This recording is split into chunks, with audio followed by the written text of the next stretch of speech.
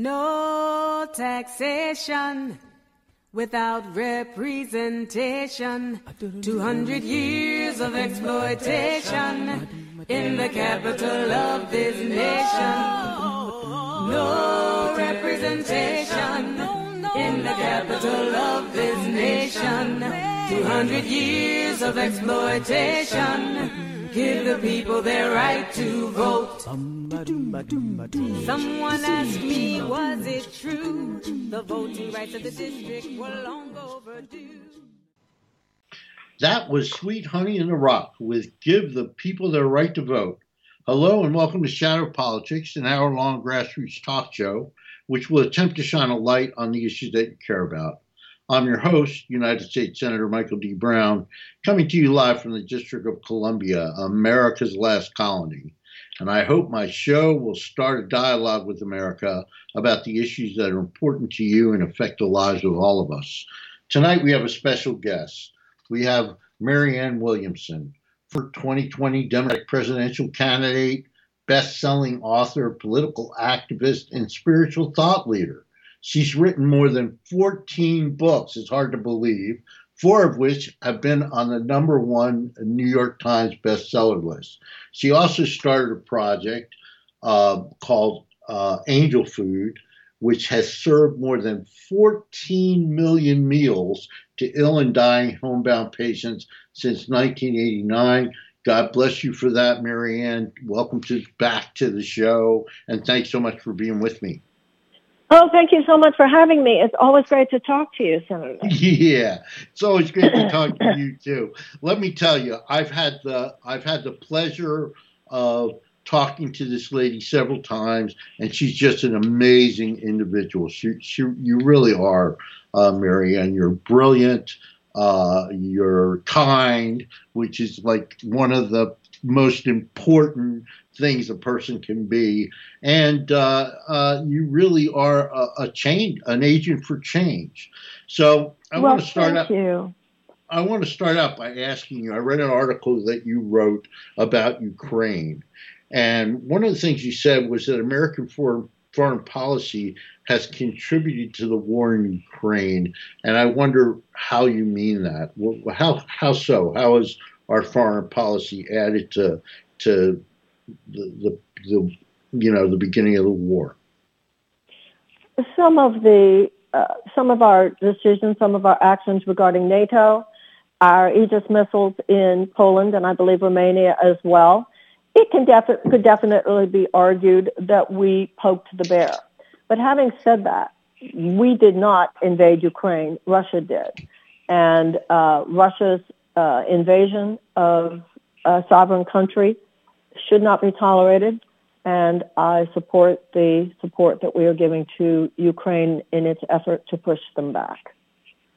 Well, it's funny that you should use that expression, poke the bear, because that's the first thing somebody said to me in politics 40 years ago when I started. Never poke a skunk. They said, that's something that you always have to remember. But you say that we shouldn't write, and by the same token, you say we shouldn't write a blank check to Ukraine. So where do we draw the line? Or do we have to see how the war progresses before we can decide that? Because they're talking about F-16s, they're talking about tanks, they're talking about all sorts of things, and there's lots of controversy over what we should do and what we shouldn't do. So is there a point at which we decide how much aid to give? There's a general consensus that the next 6 months will tell us a lot. Wars are gnarly things, hardly predictable. And we are now coming upon a season in that war when there will be a much greater ability to appraise what is reasonable and what is not. And, I know one of the most interesting things about you, I think, is that you went to Vietnam during the Vietnam War.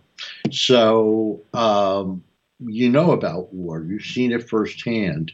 And you say in the same article that I was reading that our economic policy and our foreign policy can be separate from each other. They have separate demands.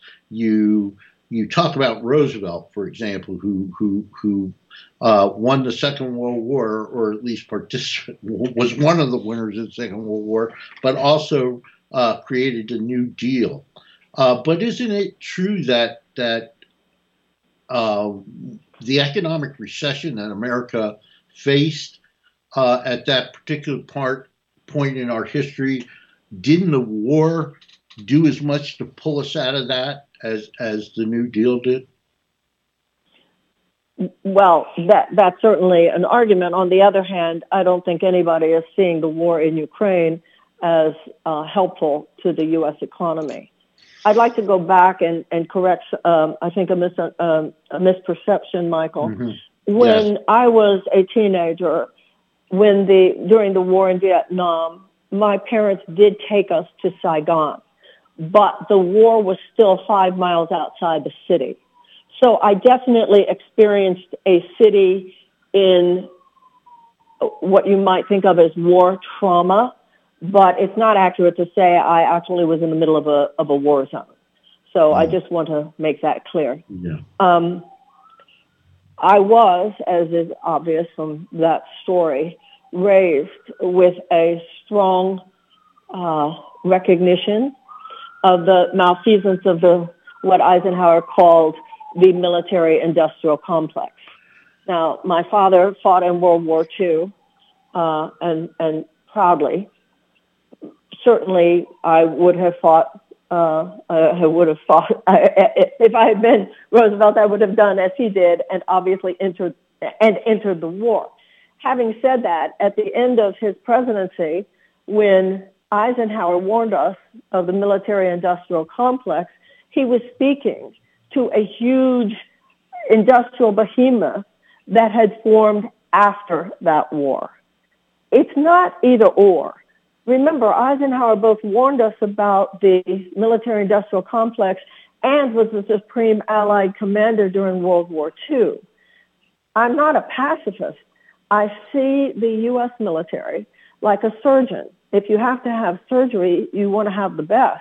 But a reasonable human being tries to avoid surgery if at all possible. You can recognize the undue influence of defense contractors on American foreign policy. You can recognize that the military budget in the United States is obscene. You can recognize the military misadventures, even criminality to some extent, of the war in Vietnam, the war in Iraq, and most of the years we spent in Afghanistan, and still realize that this particular situation with Putin is not those. America has huge imperialistic misadventures in our past. None of us should fail to appreciate that. None of us should fail to recognize it, and all of us should passionately seek to correct that. And I respect people who feel that the war in Ukraine is just another example of this, and therefore we should stay out. I simply don't see it quite that way. I don't think that America's imperialism is justification for Russia's imperialism. So if you're going to be an anti-imperialist, you're an anti-imperialist no matter who's doing it. So I don't see the United States foreign policy regarding military intervention as anything close to pure as the driven snow. Quite the opposite.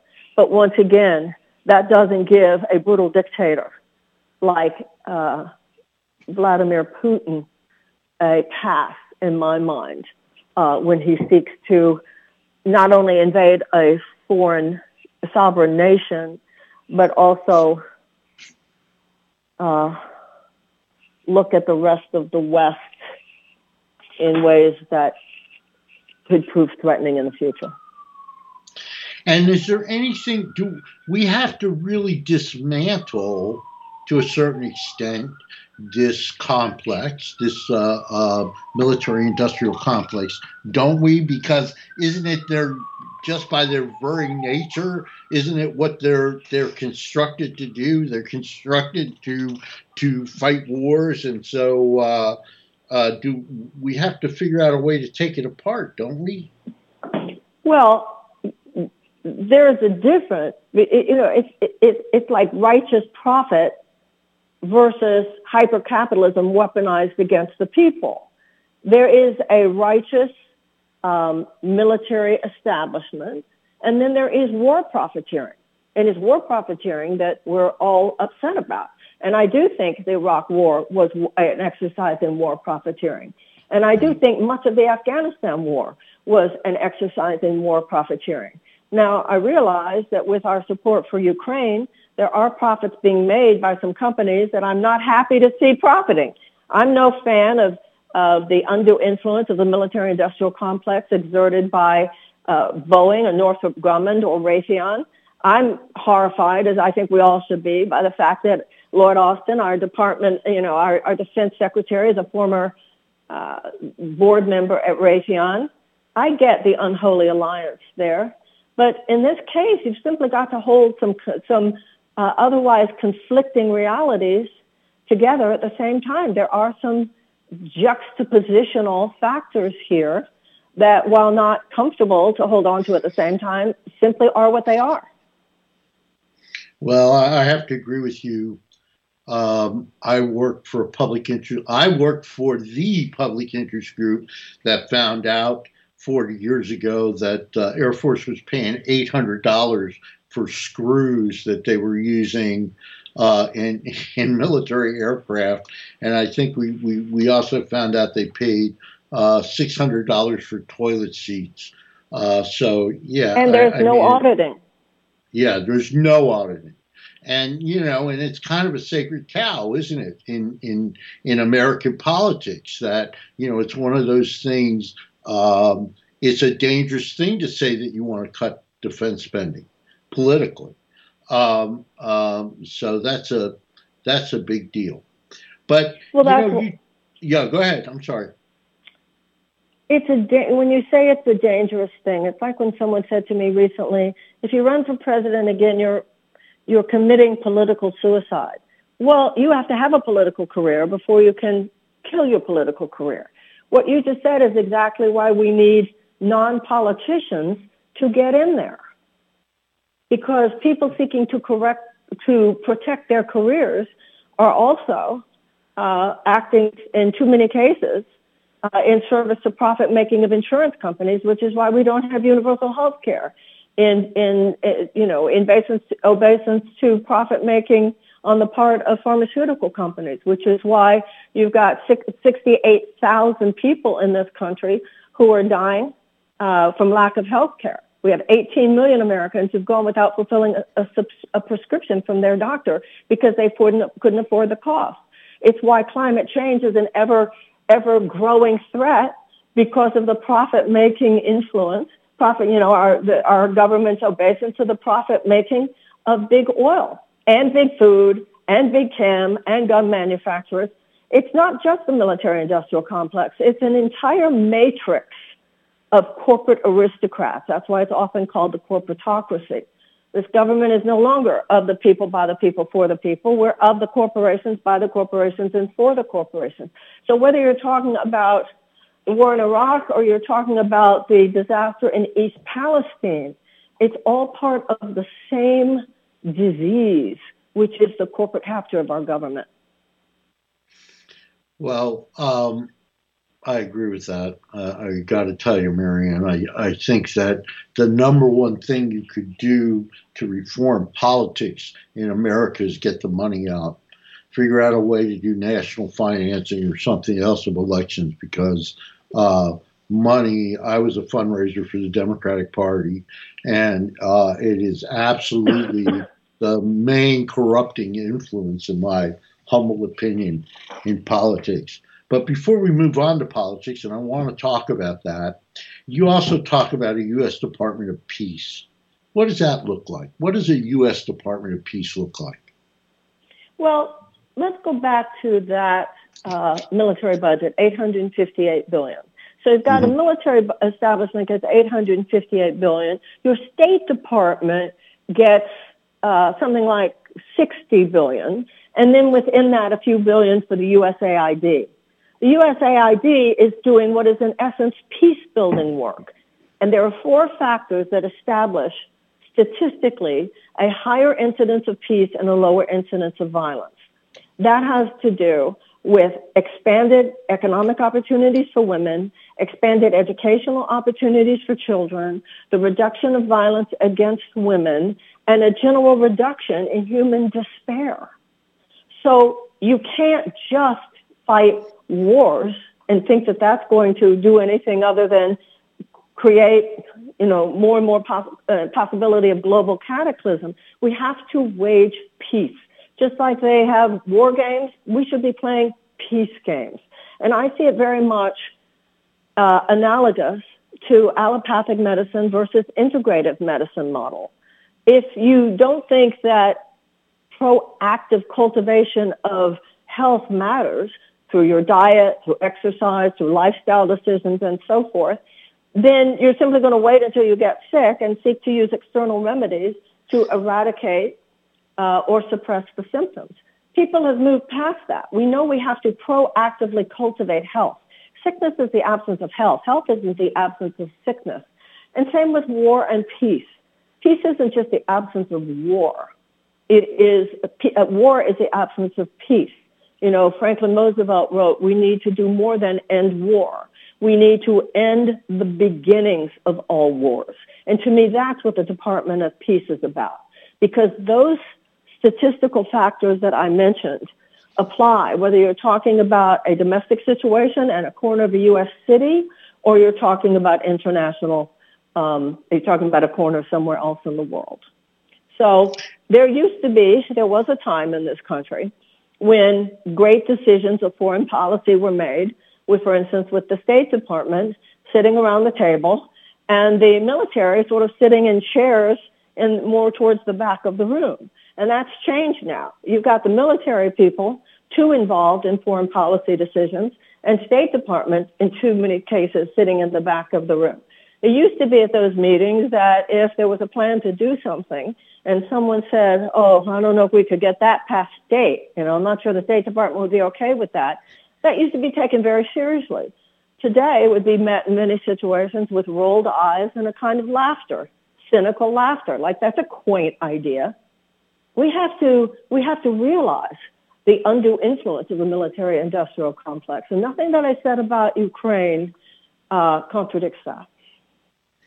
Well, yeah, it really is a dichotomy, a really interesting thing to me that Americans are the most generous people on the face of the planet in terms of contributions to charity, but our government doesn't even rank in the top 10 in terms of how much money we give as a portion of GDP to help others in the world.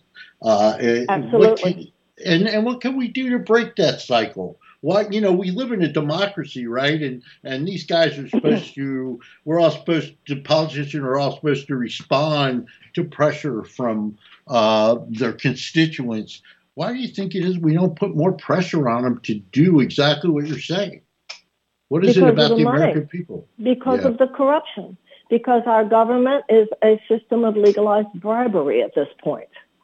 The will of the people is not represented by our legislators so much as the will of the corporate donors that fill their coffers. We have 3 times the number of legislators in Washington. We have 3 times that many corporate lobbyists. So people, their voters, are talking to these people with our votes every 2 years and every 4 years. But those corporations are lobbying them every hour of every day. And you were talking before about the money in politics, and it's not reasonable to assume that we're going to be able to overturn Citizens United anytime soon. One of the great tragedies of history is that Donald Trump was able to appoint 3 corporate hacks to the Supreme Court. The only thing that can disrupt the status quo at this point, because if anything's clear, it's that the corporate duopoly is not going to disrupt itself. The only thing that can disrupt this now is through an uprising in consciousness and activism and voting among the American people. Well, I've got to tell you that after 40 years in politics, I was never so shocked as the election of Donald Trump.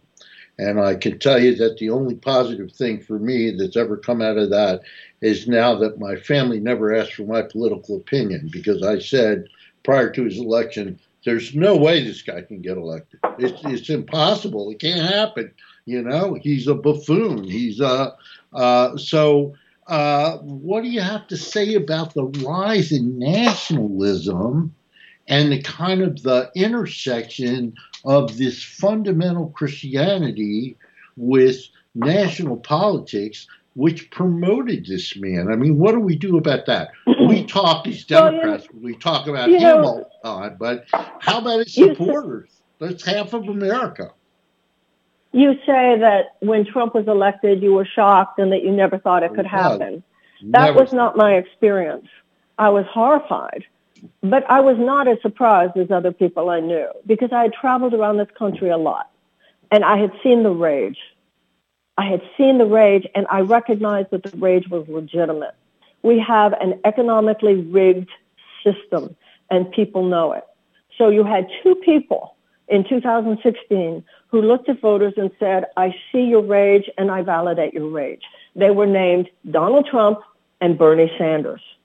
And it was the Democratic elite who suppressed the Bernie Sanders campaign. If they had just kept their fingers off the scale, then either Bernie or Hillary would have legitimately won would have won the primaries, and then I think Democrats would have been happy enough about that, felt good about it, and I don't think Donald Trump would ever have been president. But the Democrats ran that year with the message that we just needed to continue the success of the last 8 years. And I knew that there were millions of people out there thinking, what success, lady? I'm drowning here. And my concern, and why I'm running for president again myself, Michael, is that the Democrats, some geniuses over there, think that that's going to be a winning message again in 2024. The idea that, hey, the economy is doing well. The economy is doing well because there's low inflation and low unemployment. I mean, both those things are good, but they hardly speak to fundamental economic reform. We still have 85 million Americans uninsured or underinsured. We still have 50% of seniors living on less than $25,000 a year. We still have 500,000 Americans going into medical debt every year. We still have 18 million Americans going without filling a prescription from their doctor because they can't afford it. We have $15 trillion of personal debt in this country. So we're going to win by saying the economy is good. The economy is good for roughly 20% of Americans. And that 20% are living on an enchanted island surrounded by a vast, gargantuan sea of economic despair. And if we don't offer the American people in 2024 the option of genuine economic reform, then I fear for what's going to happen in this country. Well, first of all, I've got to say that I was told by many people that I respect in politics that, yeah, that was my problem, that I lived in Washington, D.C., and that I was isolated and that I really didn't see what was going on in America. So in Washington, D.C., Donald Trump didn't stand a chance, but, and I believe after that realization that the Democratic Party is tone deaf, where we've lost. I became a Democrat. I say I was born a Democrat because I was an orphan at an early age, and I had to go to work at 14 to support myself. I became a Teamster. It was the first decent job I ever had, and I felt like I was a Democrat by default because they represented me. But yes, I agree with you. The Democratic Party is not the party that I joined, I don't think. But let me ask you, I have been an official in some capacity at the last 11 nominating conventions. I know that you're going to announce next week that you're going to run for president. there's no way that Joe Biden won't get the nomination given the way the system is rigged, if that's what you want to call it. And so are you going to run as a Democrat or are you going to run as an independent? Yes, I'm running as a Democrat. And why, if the case is that the system is rigged? We saw what happened with Bernie Sanders. I agree with you there. And I think what happened with Bernie Sanders was a result of what happened with Obama. You know, here in Washington, Hillary Clinton had the nomination all sewed up until some guy came along and realized that we were voting for her by default, and he brought up, his name was Axelrod, and he brought up Obama, and Obama was able to beat her. And I think that a lot of what happened with Sanders was the fact that women felt that they had been deprived, and they weren't going to let it happen again. So we see activists, female activists, for example, in the party that, like Donna Brazile, who did, things they shouldn't have done to keep Bernie, to make sure Bernie didn't get the nomination. And Biden will be a shoo-in. If he wants to run, he'll get the nomination. I worked for Jimmy Carter. Kennedy tried to take the nomination away from him. Carter was very disliked at the time in the Democratic Party, and he couldn't do it. I don't think it can be done. So why run as a Democrat? Well, first of all, I don't think it was women alone. I don't agree with you that putting it at the feet of women who did that to Bernie. The DNC did it to Bernie. Yes, they did. It was women inside the DNC, and I don't think they were alone. No, I don't. No, I mean, I liked Hillary a lot as a person, and this was, I would love to see I would love to see a woman president as well, but there were issues that were involved here that have to do with pushing back against the corporatocracy, and that's why I was and remain such a supporter of Bernie Sanders. In terms of my own running, I understand how the political media industrial complex works. And I understand that I am saying out loud things that in this town you're supposed to not say out loud. Not that I'm saying anything everybody here doesn't know, but you're not supposed to say it, right? As though the people in America don't know it, but the people in America do know it. So I understand the effort to invisibilize me. I experienced it in 2020, so I know how that works. But it will be much easier to invisibilize me if I'm running third party. And also, I'm nostalgic, as you said you are, about a Democratic Party that I grew up with. I'm nostalgic for the Democratic Party of Franklin Roosevelt. I believe in the idea of a major political party that is unequivocally in support of the working people of the United States, who's unequivocally in support of labor, unequivocally in support of a balance of private ownership with the commons, with the public good, with the dedication to the public good. We need, for people who feel like their best work is to work with third parties, I honor that. I respect that. Traditionally in this country, third party voices are important. Abolition came from the Abolitionist Party, women's suffrage from the Women's Party, civil rights from didn't come from a major political party. It came from Dr. King and the Southern, Christian Leadership Conference. I understand all that. But I also believe the work has to go on within the parties as well. So I'm an old-fashioned Roosevelt kind of Democrat, and that's where my heart lies.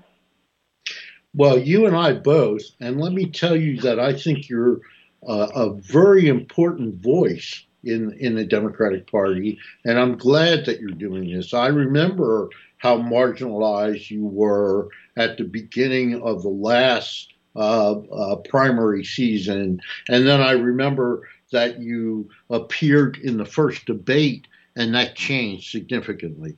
Didn't put you over the top, but people started to listen. And I think the things that you have to say, Marianne, I mean, I'm just not blowing sunshine up your skirt here. I think they're very, very important. Maybe not the most popular things to say, as you've already pointed out, but there's things that do have to be said. And I want you to know that I contributed to your last campaign. I intend to contribute to this campaign. and I'm happy to support you in any way I can. Let me say that one of the things that you dealt with in the past is racial reconciliation. We've seen lately a rise in things like anti-Semitism, and we see Asian being beat up on the street. It's just horrible. What do we need to do in America to help that? And we've had several people on the show to talk about reparations. Should we pay reparations? Yes, absolutely. We should pay reparations. To me, it is a debt that is owed, and that's why I made reparations a pillar of my campaign in 2020, and I continue to stand for them. I think it's extremely important.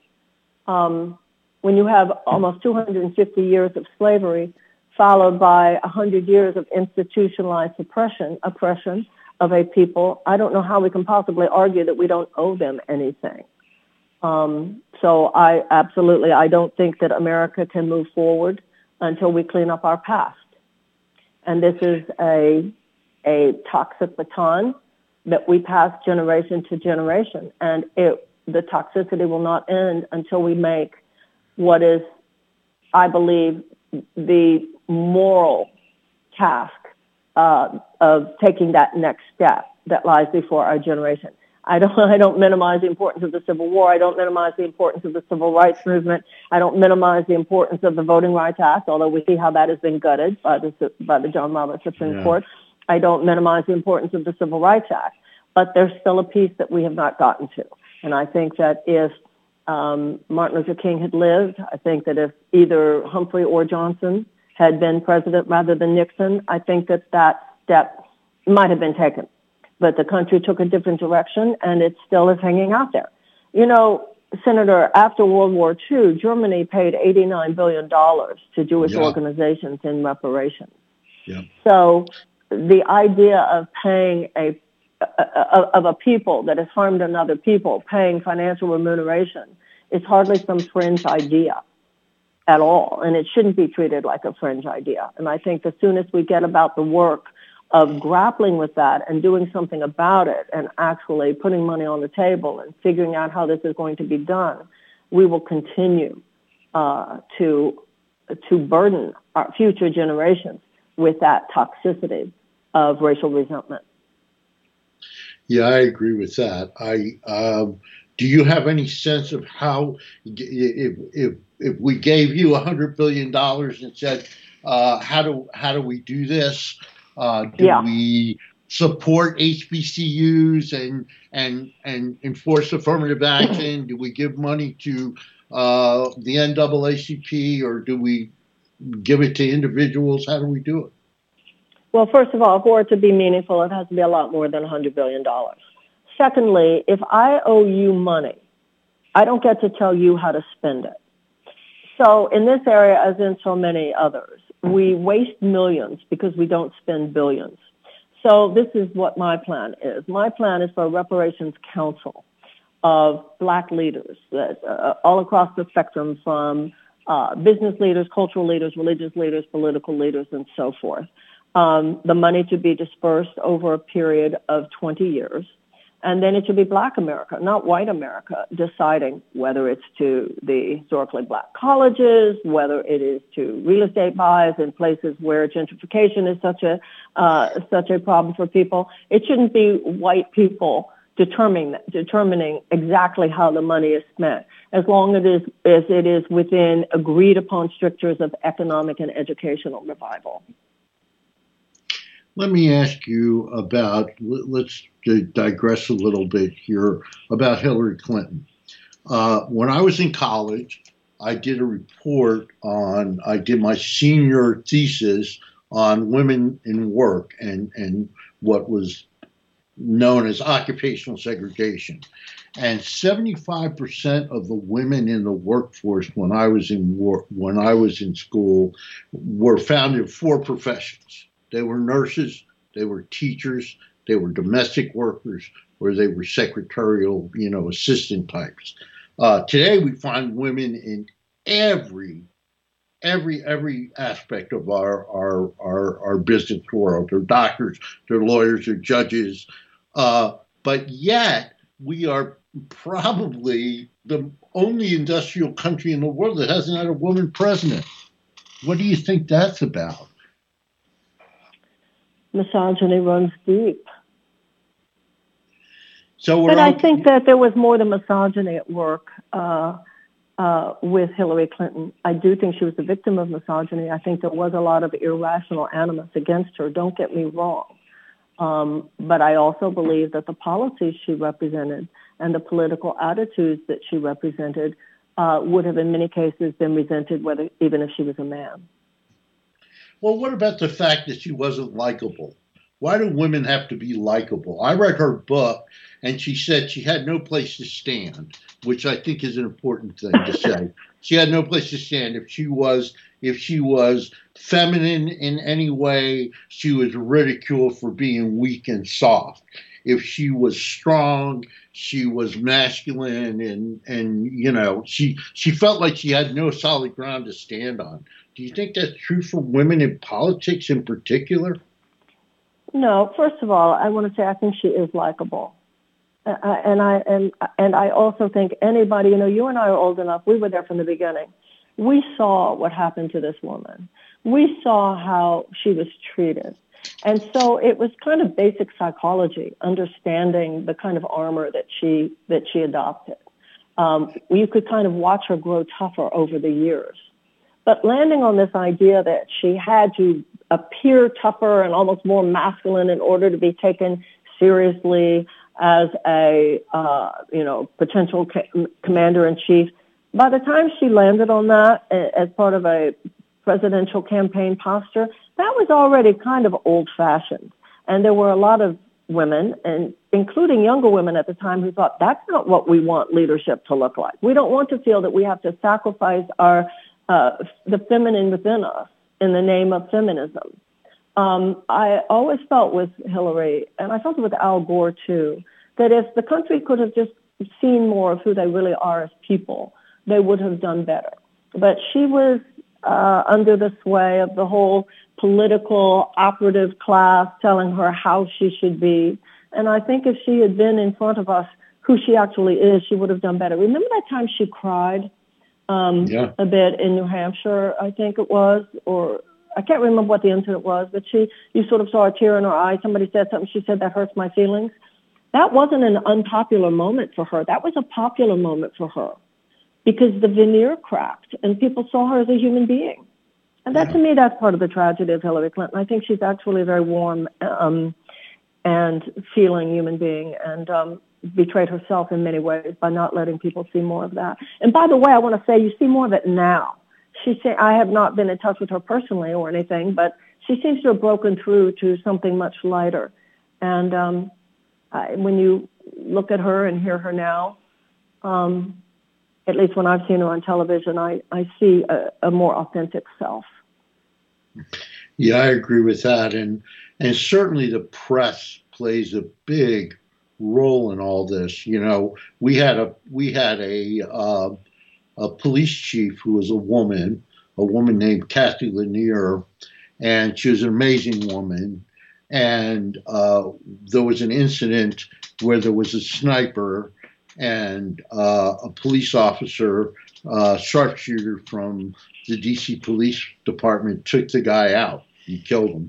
And as he walked away, Kathy Lanier hugged him. And the press immediately jumped on that, and they said, "Why did you hug him?" And of course, Lanier turned around and said, "Because he looked like he needed a hug."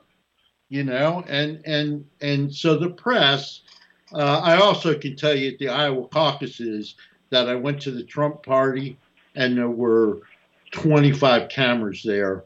And at the Hillary Clinton party, there were 2. So, there's certainly co-conspirators in all this stuff. But and I don't know how we get around it.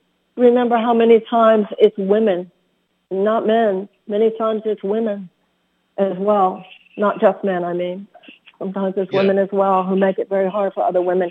There's a lot of covert, internalized misogyny. Yes. Sometimes it's women who make it harder for other women. Absolutely. Today they released results that 64% of Americans polled believe in a woman's right to choose, and but also more women are against abortion than men. So yeah, it is very internalized. I remember one of my mentors, Dick Gregory, lecturing us and saying, America has always had an underclass and made them internalize the kind of prejudice that they exude. So that's absolutely true. Well, I think you're a very important voice.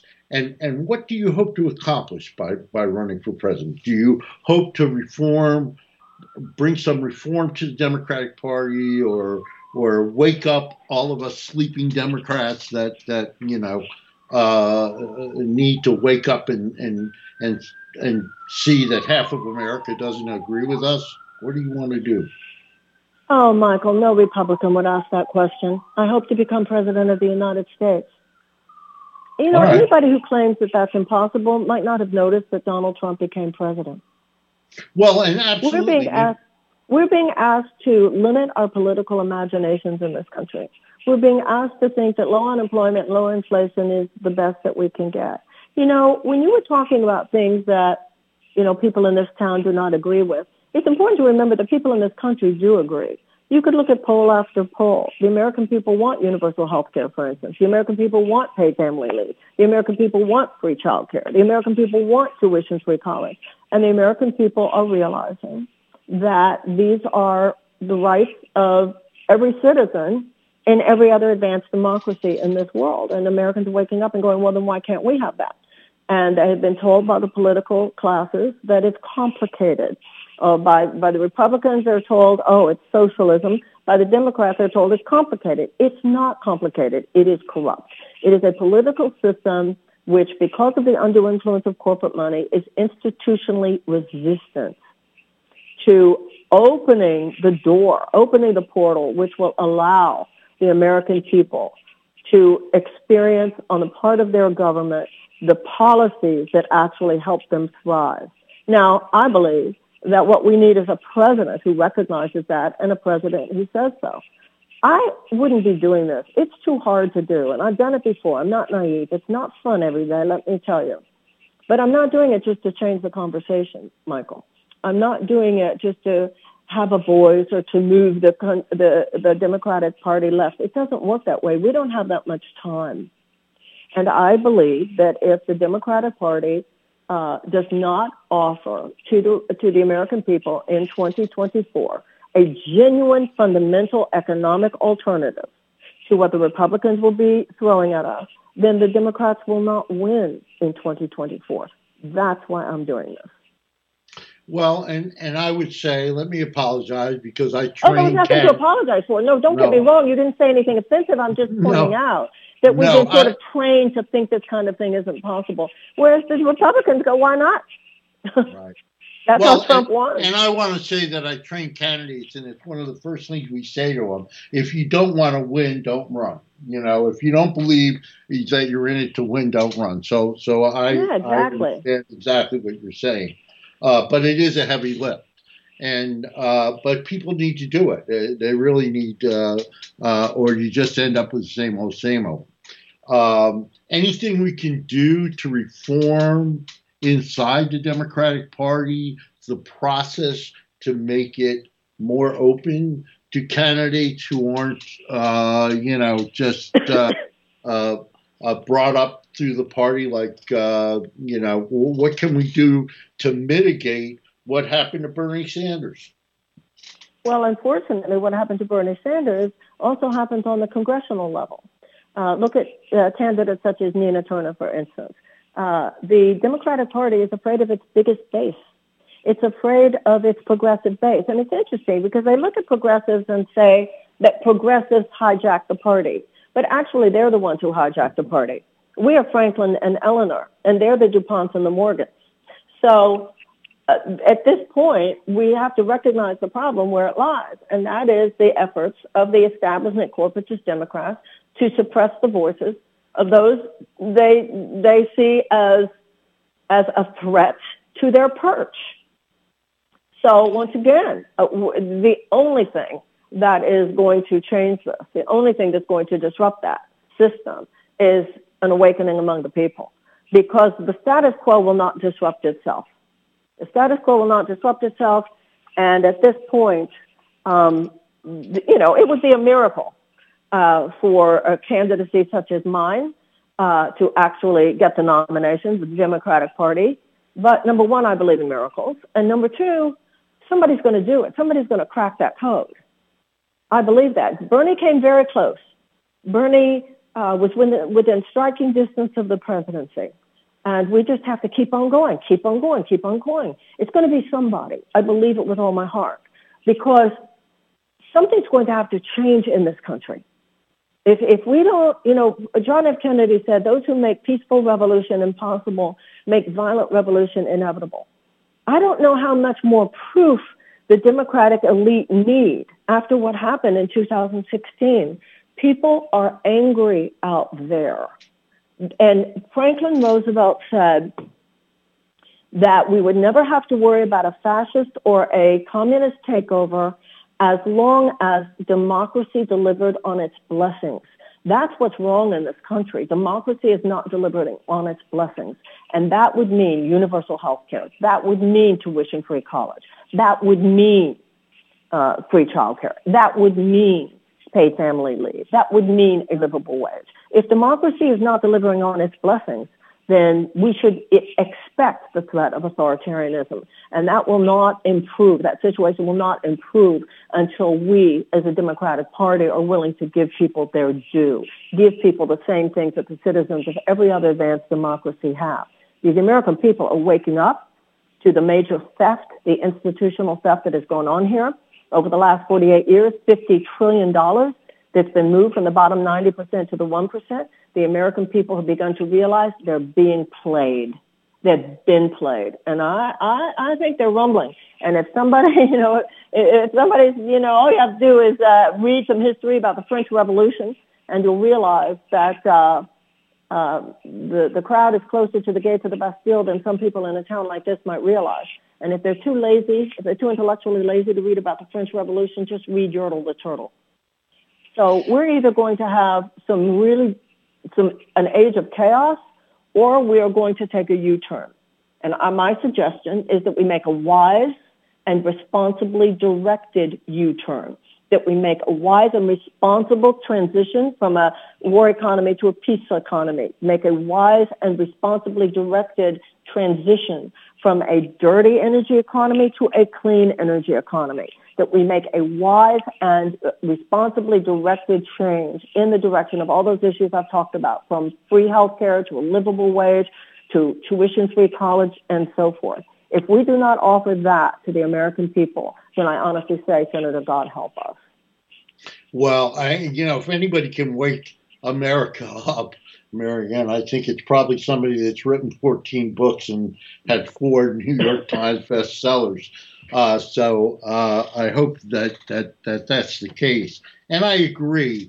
But the party itself, it's become so much about winning. I think the most cynical thing that I've ever heard, and it embarrassed me to be a Democrat, was that the Democratic Governors Association put millions of dollars into supporting Trump candidates in the primaries because they thought they would be easier to beat in a general election. And in fact, they did beat some of those candidates in the general election, but they didn't beat all of them. And it seemed to me that that was just the most cynical thing I'd ever heard of, that we were going to support people that we didn't agree with because we thought they'd be easier to beat. So is there something internally we can do in the Democratic Party, or is it all up to the people outside the party? Well, we're not a monolith. We're not a monolith in this country, and we're not a monolith within the Democratic Party. And you never know what people are thinking, what's going on inside people. You never know. You have conversations like the one that you and I are having. There might be people out there going, this is crazy. there might be people out there going, she's right. That's why public dialogue is important. That's why free speech is important. This country does change. Sometimes it takes us a long time. We're in denial about a lot of things. But once the American people awaken to some truths previously unseen, tremendous changes can and do happen. So I believe in the possibility of radical change in this country. It's just that we are no longer living at a time when we're going to continue to idle in neutral. It's not sustainable. This is going to break one way or the other. You can't have the kind of income inequality that we have in this country. You can't have the kind of economic suffering that we have in this country. 64% of American people living paycheck to paycheck. 60% of Americans unable to afford an unexpected $400 expenditure. The extraordinary credit card balance alone is $925 billion in the third quarter of 2022. That's how large the personal debt is in this country. That can't continue. People are either going to express themselves with dysfunctionally, or we are going to provide an opportunity for people to feel that this can break, that the situation, we can, in the words of Martin Luther King, revolutionize the economic landscape of this country through peaceful and responsible and wise means. That's what, to me, the Democratic Party should stand for, and that, to me, is what would help the Democrats make the Democrats win in 2024. Yeah, I agree with that, and I find it very disheartening. When I got out of college, I assumed that I would get a good job, and I looked in the newspaper, and it wasn't a great job, but I got a decent job that put me on a path to success. My children, I have 3 college graduates. None of them feel that way. None of them. Exactly, Senator. None of them feel that way. Exactly. That's it. What you just said. That's it. And that's something very significant about what you said. They went to college. Right. This is not the way it's supposed to be. That so many people who have done everything right, are doing everything right, even might have gotten a higher education and still can hardly make it in this economy. That means something's very, very wrong. During the 1970s, the average American worker had decent benefits, could afford a home, could afford a car, could afford a vacation every year, could afford for one parent to stay home if they wanted, and could afford to send these kids to college. That was in the 1970s. Yeah. And that was before this neoliberal, hegemonic, unfettered, capitalistic weaponizing of our economy against the people of the United States. That was before the emergence of this corporate aristocracy that is sucking the life juice out of our democracy and sucking opportunity out of our workers and out of the lives of our young. If the people do not push back against this, the situation will not change. And I think it's time for that. And that's a message that does way more than just change the conversation. If that message is taken to heart by enough people, it will change the country. Well, I hope you're right. And I'm glad we're running out of time here. And I'm glad that you came on the show. And I hope you'll be back again sometime as this campaign of yours progresses.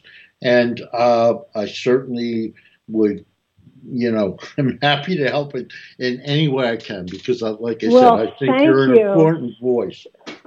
Thank you so much. And for people who want to attend here in Washington, who want to attend live, you can register at Marianne.live because the announcement will be at Union Station on Saturday, March 4th at 2 p.m. And or people can watch it live streamed on my social media channels. And I'm very grateful for the opportunity. Thank you so much. Yeah, and I hope people will do that. And I certainly would be there, but unfortunately, Mrs. Brown is taking me to the beach next weekend, and I certainly it would be a domestic problem for me if I were to disappoint well, her. That's not unfortunate. That's a beautiful thing. But maybe you'll watch it when you get home. Watch it online. Thank you so much. And I certainly will. And we dedicate a song every at the end of every show to our guests, and Here's one from John Mayer, which I think says it all, waiting on the world to change. And thank you, Marianne Williamson. We'll see you next week, folks. Thank you. Thank you. Thank you so much. Yeah, thank you.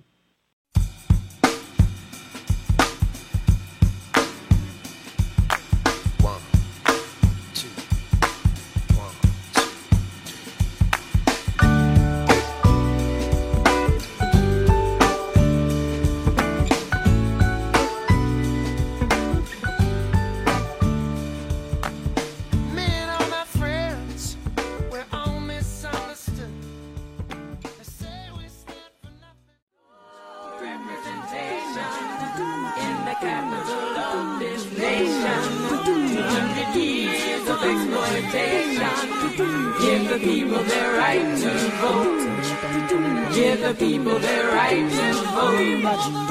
Give the people their right to vote. Give the people their right to vote.